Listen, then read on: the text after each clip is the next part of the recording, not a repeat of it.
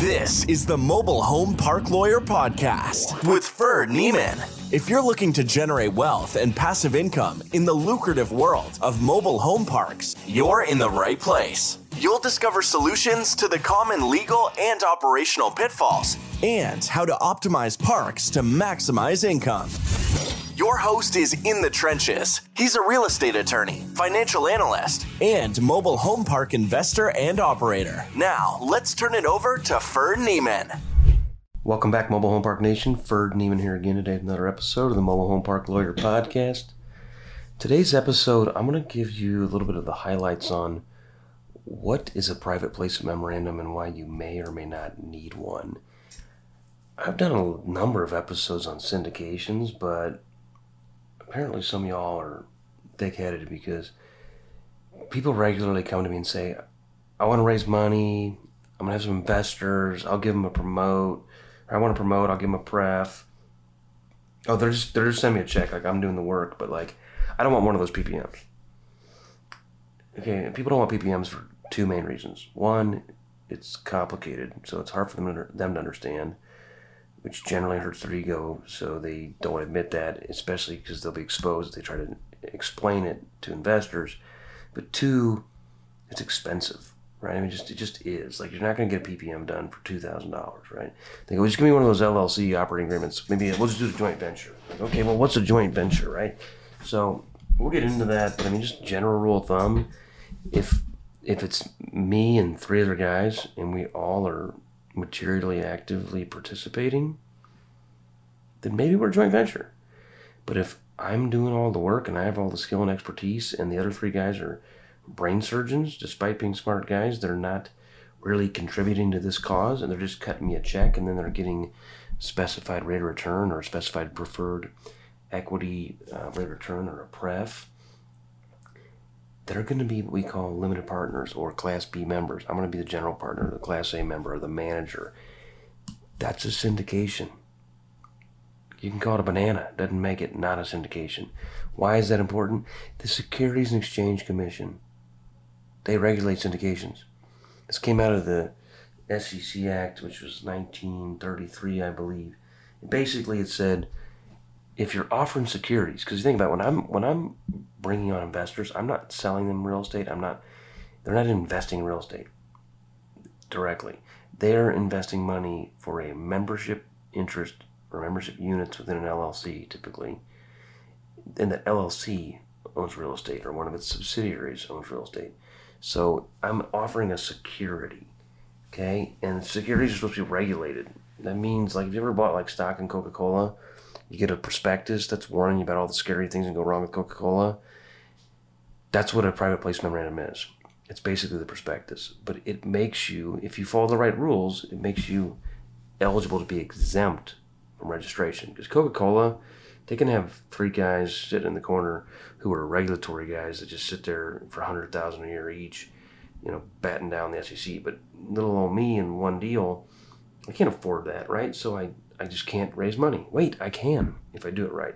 And that's through the private placement memorandum process. The good thing about PPMs is there's no limit on the amount of money you can raise.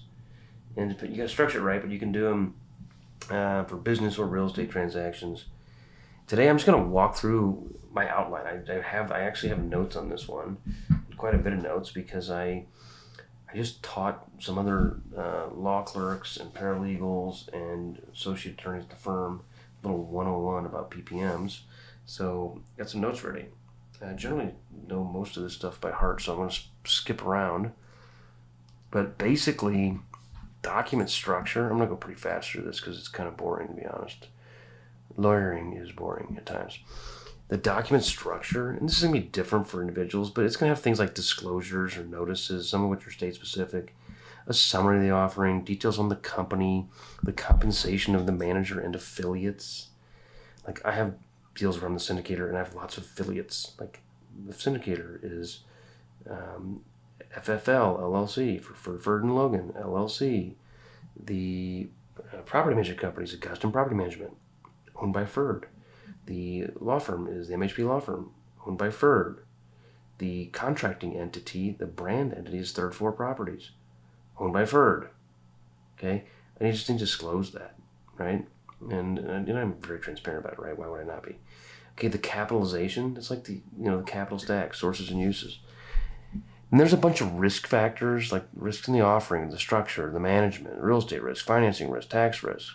There's a section on financing. There's a section on the summary of property management, the business plan, the distribution plan, transactions with members and managers, litigation. What is the offering price and how does dilution impact it? What are the use of proceeds? Who are the eligible investors? I'll get into that. What are the subscription procedures? Give me a description of the units. Are there limiting or other provisions? What about conflicts of interest? Like, here's a conflict of interest. Ferd also owns other trailer parks. He's not giving 100% of his time in this trailer park. He might own 2 trailer parks in this market. Right? That's a conflict of interest. Like, this is not my only job to be the manager of this one transaction, this one PPM. There's a section on income tax consequences. That's a big deal. Then generally there's a miscellaneous glossary, and then there's exhibits. There's quite a few exhibits if you do it right. There's 2 types of offering. There's the 506B and the 506C. The way I remember them is B for buddy. Basically, C is for credit investors only, meaning rich guys. Okay, what's a credit investor? There's a number of subcategories, but basically it's you either have $1 million net worth, not including your home, or you have an income of $200,000 each of the last 2 years with an expectation of the coming year. If you're married, it's $300,000. Okay, so that's generally rich guys, especially considering in 1933 that was a rich guy.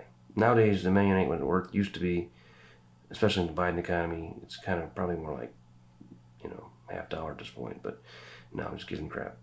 506B, I say B for buddy because you don't have to be accredited. A lot of my buddies are not rich guys, right? But they can't really be my buddies. It just means they don't have to be accredited. They do have to be sophisticated, and you can limit that to up to 35 people. Sophisticated is a technical term. So if I have someone who is a real estate and corporate and finance lawyer who is top of his class in law school, number 1 in the bar exam, and is in his first year of practicing law at a securities law firm, and he makes $199,000 a year, is he accredited? No, because he has no real net worth, and his income does not qualify in quantity or in years of quantity. So he's not accredited. But is he sophisticated in this particular financial legal matter or things of this sort? I would argue yes. Let's take a different example. A neurosurgeon. Neurosurgeon is the smartest guy in med school and has a salary of $500,000 a year for his first year in the business. His net worth is negative because he still has tons of student loans. Is he accredited? No. Is he sophisticated? Not likely as it pertains to understanding and evaluating the risks of this investment. It's an odd rule in some respects, but they had to make a rule. It's a little archaic because in theory, the neurosurgeon who makes $500,000 a year for 3 years, but gambles it all away, is accredited and gets in the deal. But the smartest syndication attorney in the country that makes $199,000 for 5 years in a row or for 50 years in a row and donates 100% of the money to charity who has no net worth, that person is not accredited. So they only get in the sophisticated 506B for buddy, but not the 506C. The big difference is practically is if you're going to market on the internet, you're automatically a 506C. So if you're doing the buddy route, it's got to be people, basically friends and family or people you have a pre-existing materially significant relationship with. If you're going to be out there like, invest with Ferd, like, okay, you can't put the toothpaste back in the tube. You're now a 506C, which means you can never let in only sophisticated investors, meaning people who are sophisticated but are not also accredited. Some are both. I would argue that I'm both because I meet the income threshold, the net worth threshold, and I think I'm relatively sophisticated at this nature, this type of investment. Okay. Key PP, another provision that's key, if you go the 506C route, it's more likely that you verify your investor's accreditation status by using a third-party verification source. It could be some website like Verivest or something. It could be their CPA, their lawyer, their financial advisor that basically vouches for them. Sophisticated, it's not a number game, right? It's a quote, are you sophisticated? So then you're going to need to do a more detailed investor questionnaire asking, basically asking questions about them to ascertain if they are in fact sophisticated. Because you, the syndicator, could have risk. The purpose of the PPM, in my mind, one of the purposes is it protects the syndicator in the event everything else, goes crazy. So let's say the deal you're doing just crashes and burns. It's not really your fault, but it does. Okay, but then it crashes. Let's say the tornado comes in, takes out all the trailers, and you let in your brother. My brothers are smart guys, but they're both teachers, so they don't make $200,000 a year, and I'm pretty sure they're not millionaires. And as it pertains to this type of investment, they're not sophisticated. So I can't really let them in as a 506B because they're not sophisticated or accredited. I can't let them in a 506C. They're not accredited. But let's say I make an exception because they're my brothers, and they happen to have scrounged up $50,000 minimum offering, which they could do, right? They're hard workers. They mow grass in the summers and do stuff. They got $50,000, but I can't put them in my deals. Never have. And if I did, and let's say the deal went south, it's very possible that someone else, likely not my brothers, but likely the neurosurgeon who just lost $500,000, it's likely that guy sues me. And we all know why we use LLCs for protection. Well, the reason we use PPMs for protection, among others, is if all goes poorly, it's another layer of immunity for the syndicator. But if you break the rules, you're in trouble. Part of the original rule, the reason they have these thresholds is the government didn't want Ma and Pa, not Ma and Pa Park Seller, but like Ma and Pa Investor, spending their last $50,000 on a risky investment. So by rule, in theory, private placements, private equity in real estate is risky, whereas Coca-Cola is safe because Coca-Cola is regulated. Okay, Rich Dad Poor Dad has a number of great books. Most of you have read at least Rich Dad Poor Dad. His second book was Cash Flow Quadrant. His third book was Rich Dad's Guide to Investing.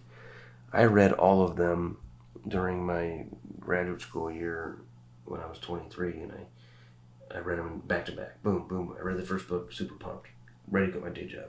Second book, okay, more detail. Still don't have all the nuts and bolts actually how to do this. Third book, Rich Dad's Guide to Investing. I'm like, oh my gosh, I'm so ready to do this. And then I got to the part about 506C and 506B, and I'm like, oh, I didn't qualify. So like, okay, great. Put this on the shelf. Don't break glass. Come back later. So anyway, that's the key thing here. If you follow the rules, you've got some additional protection if things go poorly on the deal. Okay, what are the key terms? Minimum offering. This is the minimum amount of money you need to raise in order to, quote, launch the deal. And if your investors subscribe, and that's basically the contractual commitment where they say, look, if the minimum investment is $50,000 and that is one unit, so the unit price is $50,000. If John Smith signs a subscription agreement, which is one of the exhibits to the PPM, and says, I subscribe to give you $50,000, it means, but if the minimum offering is $700,000 and the maximum is $1 million, and I only get to $695, there's not a real commitment in the subscription. They can bail. But if I get to $700, that's the minimum, they're in, even if I don't get to the full $1 million. So generally, the minimum is what you really need. The maximum is like, okay, a little extra. Like, I really don't need my developer fee. I'd want it, but like, I'll generally make the delta be at least my commission or my developer fee. And sometimes you get other stuff, CapEx or expansion, that is like maximum. And you have to do, that's the next term is maximum offering. Because if the maximum is $1 million, like what if somebody puts in, for easy math here, 50 into 700,000 is 1/14 of the LP. Okay, well, if I go to $1 million, the same 50,000 only gets me 1/20th. That's not very cool. So what changed? Well, we diluted you. We brought in more people. The GP share doesn't generally get diluted, at least not on a membership unit and a split before the pref. Okay, next key term, what are the project-related costs? These are things like total purchase price, total project costs, which generally include fees, CapEx, reserves, etc. And then what are the debt and equity amounts? And then basically we'll put in there what are the percentages or the ratios associated with the same. Okay, next term here, minimum investment. I already kind of covered that. You can basically say it's $25,000, $50,000. Those are typical, but it's really up to you. Unit price, the price per unit is pretty easy. The next one, the promoters care about this. What's the splits? The GP, LP. It's really not a GP and an LP and an LLC. It's the membership units. It's the manager versus the investor. And you can have series. This gets more complicated. The Series A, Series B. Sometimes you'll give different series based on different amounts. Like I've had deals where if you put in 50,000, you get a different split than you put in 250, then you get $1 million. Some people do it based on first people in. People who sign a debt guarantee, things like that. That'll often be a different fee.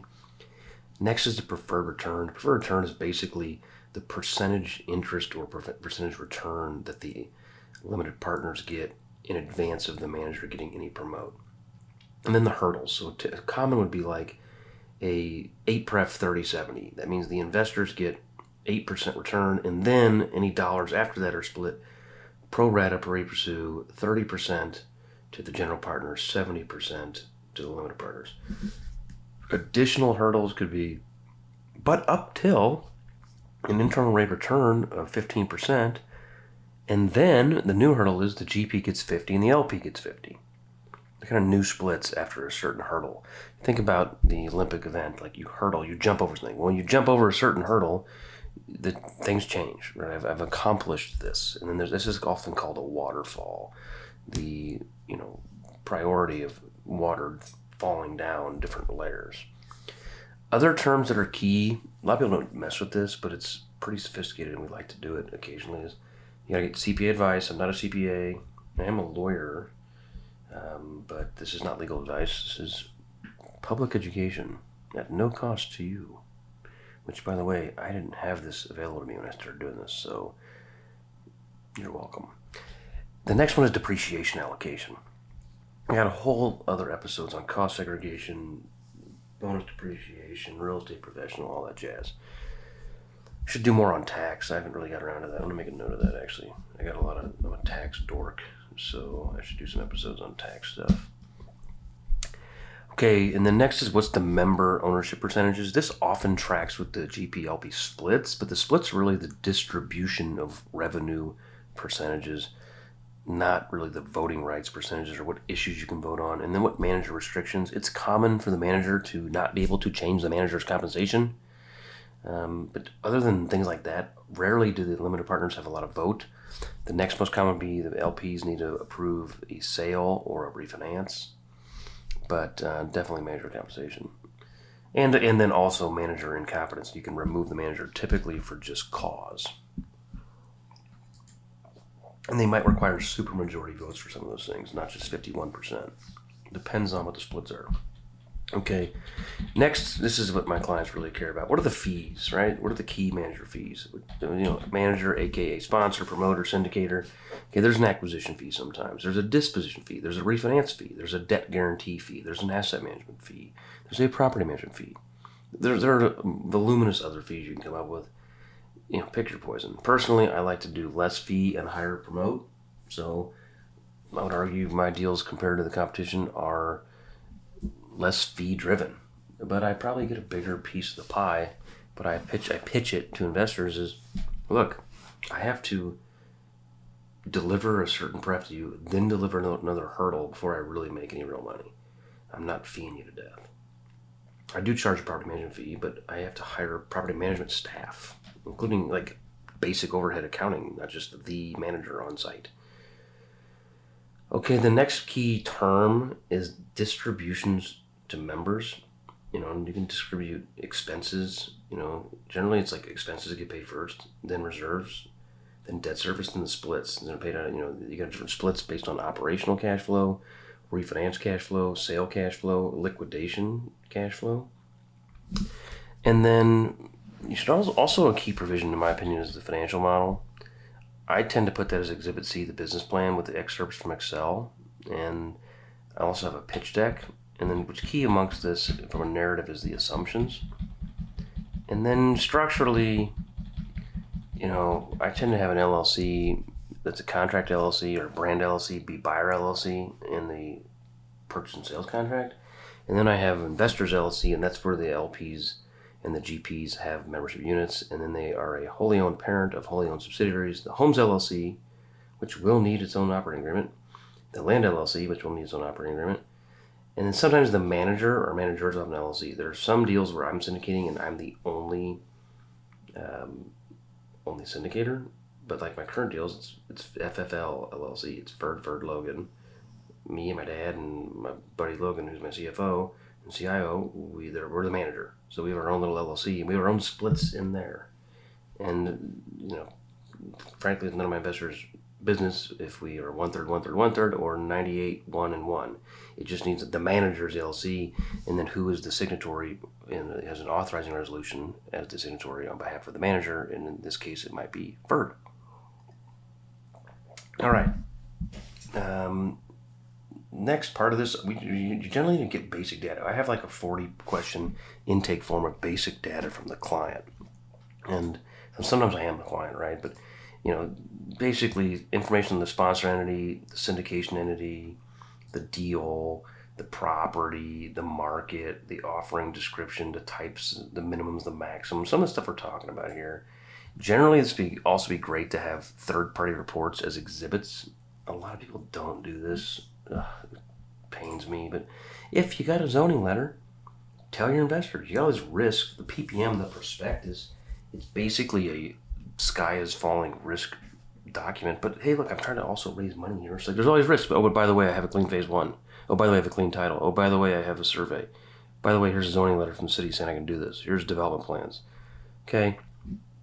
So that's a key third party. I call it Exhibit F, third party reports. Exhibit A is the operating agreement. This is a very complicated operating agreement that tracks specifically the PPM. You cannot use a regular operating agreement. Then I got Exhibit B, form of subscription agreement. Exhibit C, the business plan, which may include the offering memorandum or the teaser and the cash flow analysis. Exhibit D, the form of new member signature page. That's basically the signature page to the operating agreement saying, look, you're now a member. You must abide by the terms.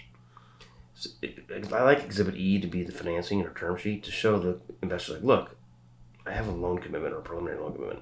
Exhibit F, third-party reports. Exhibit G, investor questionnaire.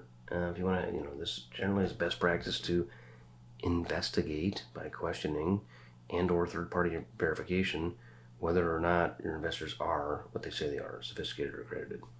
Exhibit H, property management agreement. Exhibit I would be an foreign investor information or notice. If you bring on foreign investors, there's additional rules. There's also rules if you bring on IRAs or foreign money. There's a way to do it through a feeder fund through like the Cayman Islands. I personally have never taken on foreign investor money, so that's not something I'm an expert on. I've done it. I've looked at it and had some people research it on client PPMs. We do have some clients that have PPMs from Israel and other places that regularly take on foreign money, but I've never done it on the syndicator side, so I'm not as sharp on that as I otherwise could be. Okay, post-raise, meaning post-raise SEC filings. This is something people whiff on all the time, I'll be honest. And basically, once you start raising money, you have 15 days to file a notice with the SEC on a Form D. And most states say you have to also file, it's like the blue sky laws, you have to also file with the states. The states charge you a fee on the low end. I think some are even $0, but some of them are expensive, like $1,000. If you have one investor from California, it's $1,000. So you might have to spend $3,000, $4,000, $5,000 on state filing fees. Plus, you got to do this, and it's a very convoluted process. It shouldn't be that hard, but it's super frustrating. Save that for another day, dealing with the SEC on this process. But it's part of the jam, right? There's other options for raising money. Like you can do crowdfunding. Basically, crowdfunding, you can have like lots of little investors. You're only allowed to raise $1,070,000 in a 12-month period. So, honestly, I've never done crowdfunding. I just saw that on the internet. But there's a way to do it. Here's an interesting thing about crowdfunding. Not really crowdfunding, is money finders. These people come out of the woodwork. Whenever I'm talking about syndicating deal, there's one particular group of people who I'm not going to denigrate publicly here, who come out of the woodwork and say, I'd like to take all your equity. I want it all. I'm like, really? Right out of the gate, I'm raising all the money. Yeah, here's how I work. I go get other people.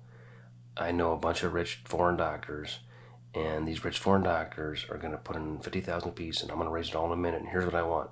I'm like, what do you want? I thought you wanted the equity. You want to put up the money. Oh, I do, but I want 30% of the GP. It's like, what the hell are you talking about? Well, I'm a money finder. And I'm sitting here like, are you a licensed broker-dealer? No. Well, you're violating the SEC laws, and if I let you do this and pay you 30% GP, we're both going to jail. So, no thank you. This is a big one. You cannot pay people to raise money for you unless they're a licensed broker-dealer. Like Merrill Lynch, I'm sure they're a licensed broker-dealer. They can bring you rich guys, okay? So, a lot of my clients, not even my clients, a lot of people try to do a workaround. Like, well, tell you what, I'll give you 5% of the ownership, but your job is not really to money raise. You also need to, like, I don't know, approve the budget or go do some due diligence. Make sure you get in a picture. Things like that. And they become a co-promoter. People do this all the time. I don't agree with it. And they just say, no, it's a co-promoter. They're materially and actively participating. And then it's like an issuer exemption. I think the workaround scenario should be highly scrutinized. But people do it all the time. They want to just say, oh, I raise money. And it's just middlemen on top of middlemen. And it's a big no-no under the SEC. So don't do it, in my opinion. Now that's the main blocking tactic. Let me see what else I got here. I got an org chart. I can't really describe that. Well, I can, but I'm not going to because you got to pay for that. Information needed to prepare PPM. I've mostly covered that on the GP, the fund syndication, the property, the market, the offering description, etc. So there's lots of good stuff here that you need to, work through, so to speak, as part of PPM. But just going back to just the beginning, a lot of people say, I'm just going to do a joint venture. What does a joint venture mean, right? If it's like my dad and myself, like the two of us, we did joint ventures. Hey, Dad, you're going to do construction management and property management and source homes. You're going to work on it, okay? And you're going to put in 50% of the money. Okay, what I'm going to do is financial analysis, legal analysis, and due diligence, and collaborate on budget and operation. And I'm going to put in 50% of the money. That's a joint venture. If we say, hey, here's the deal. We're going to do all that on the next deal. We're going to get 5 surgeons who have a lot of money, who are rich guys, and they're going to send us $100,000 each. We're going to pay them an 8 pref and give them 70% of the cash flow after the 8 pref. That's not a joint venture. That is a syndication. If you're doing a syndication, you can call it banana. I don't care. It's a syndication. You need to do a PPM or you might go to jail. And this is not like jaywalking. Okay? You jaywalk like you speed, like confession here, I speed. I don't speed crazy. I drive for safety, but also efficiency. So I don't drive 25 over the limit, but I might drive 7 over on a regular basis. If I get pulled over, I will pay the piper, and I will admit that I drove 7 over, and I will have to pay my ticket. And hopefully, as being a lawyer, I'll get some professional courtesy, and maybe they'll give me a discount or something. But I am willing to take the risk because I get everywhere I go 7 miles an hour faster, and the risk of getting caught and getting penalized is not that great. Okay, this is not 7 over. If you jack with the PPM rules and then you get caught, it's like going 100 over, and you go to jail. There's a bunch of guys in black suits that come after people. So be smart. This is the blocking and tackling of a PPM. Until next time, thanks and God bless. You've been listening to the Mobile Home Park Lawyer Podcast with Ferd Niemann. Ready to learn more? Go to www.themobilehomelawyer.com for free resources and materials to help you succeed. If you love the podcast, go to Apple Podcasts, give us your review, and subscribe today. Thank you for listening. Neither the Supreme Court of Missouri nor the Missouri Bar reviews nor approves certifying organizations or specialist designations. The choice of a lawyer is an important decision and should not be based solely upon advertisements.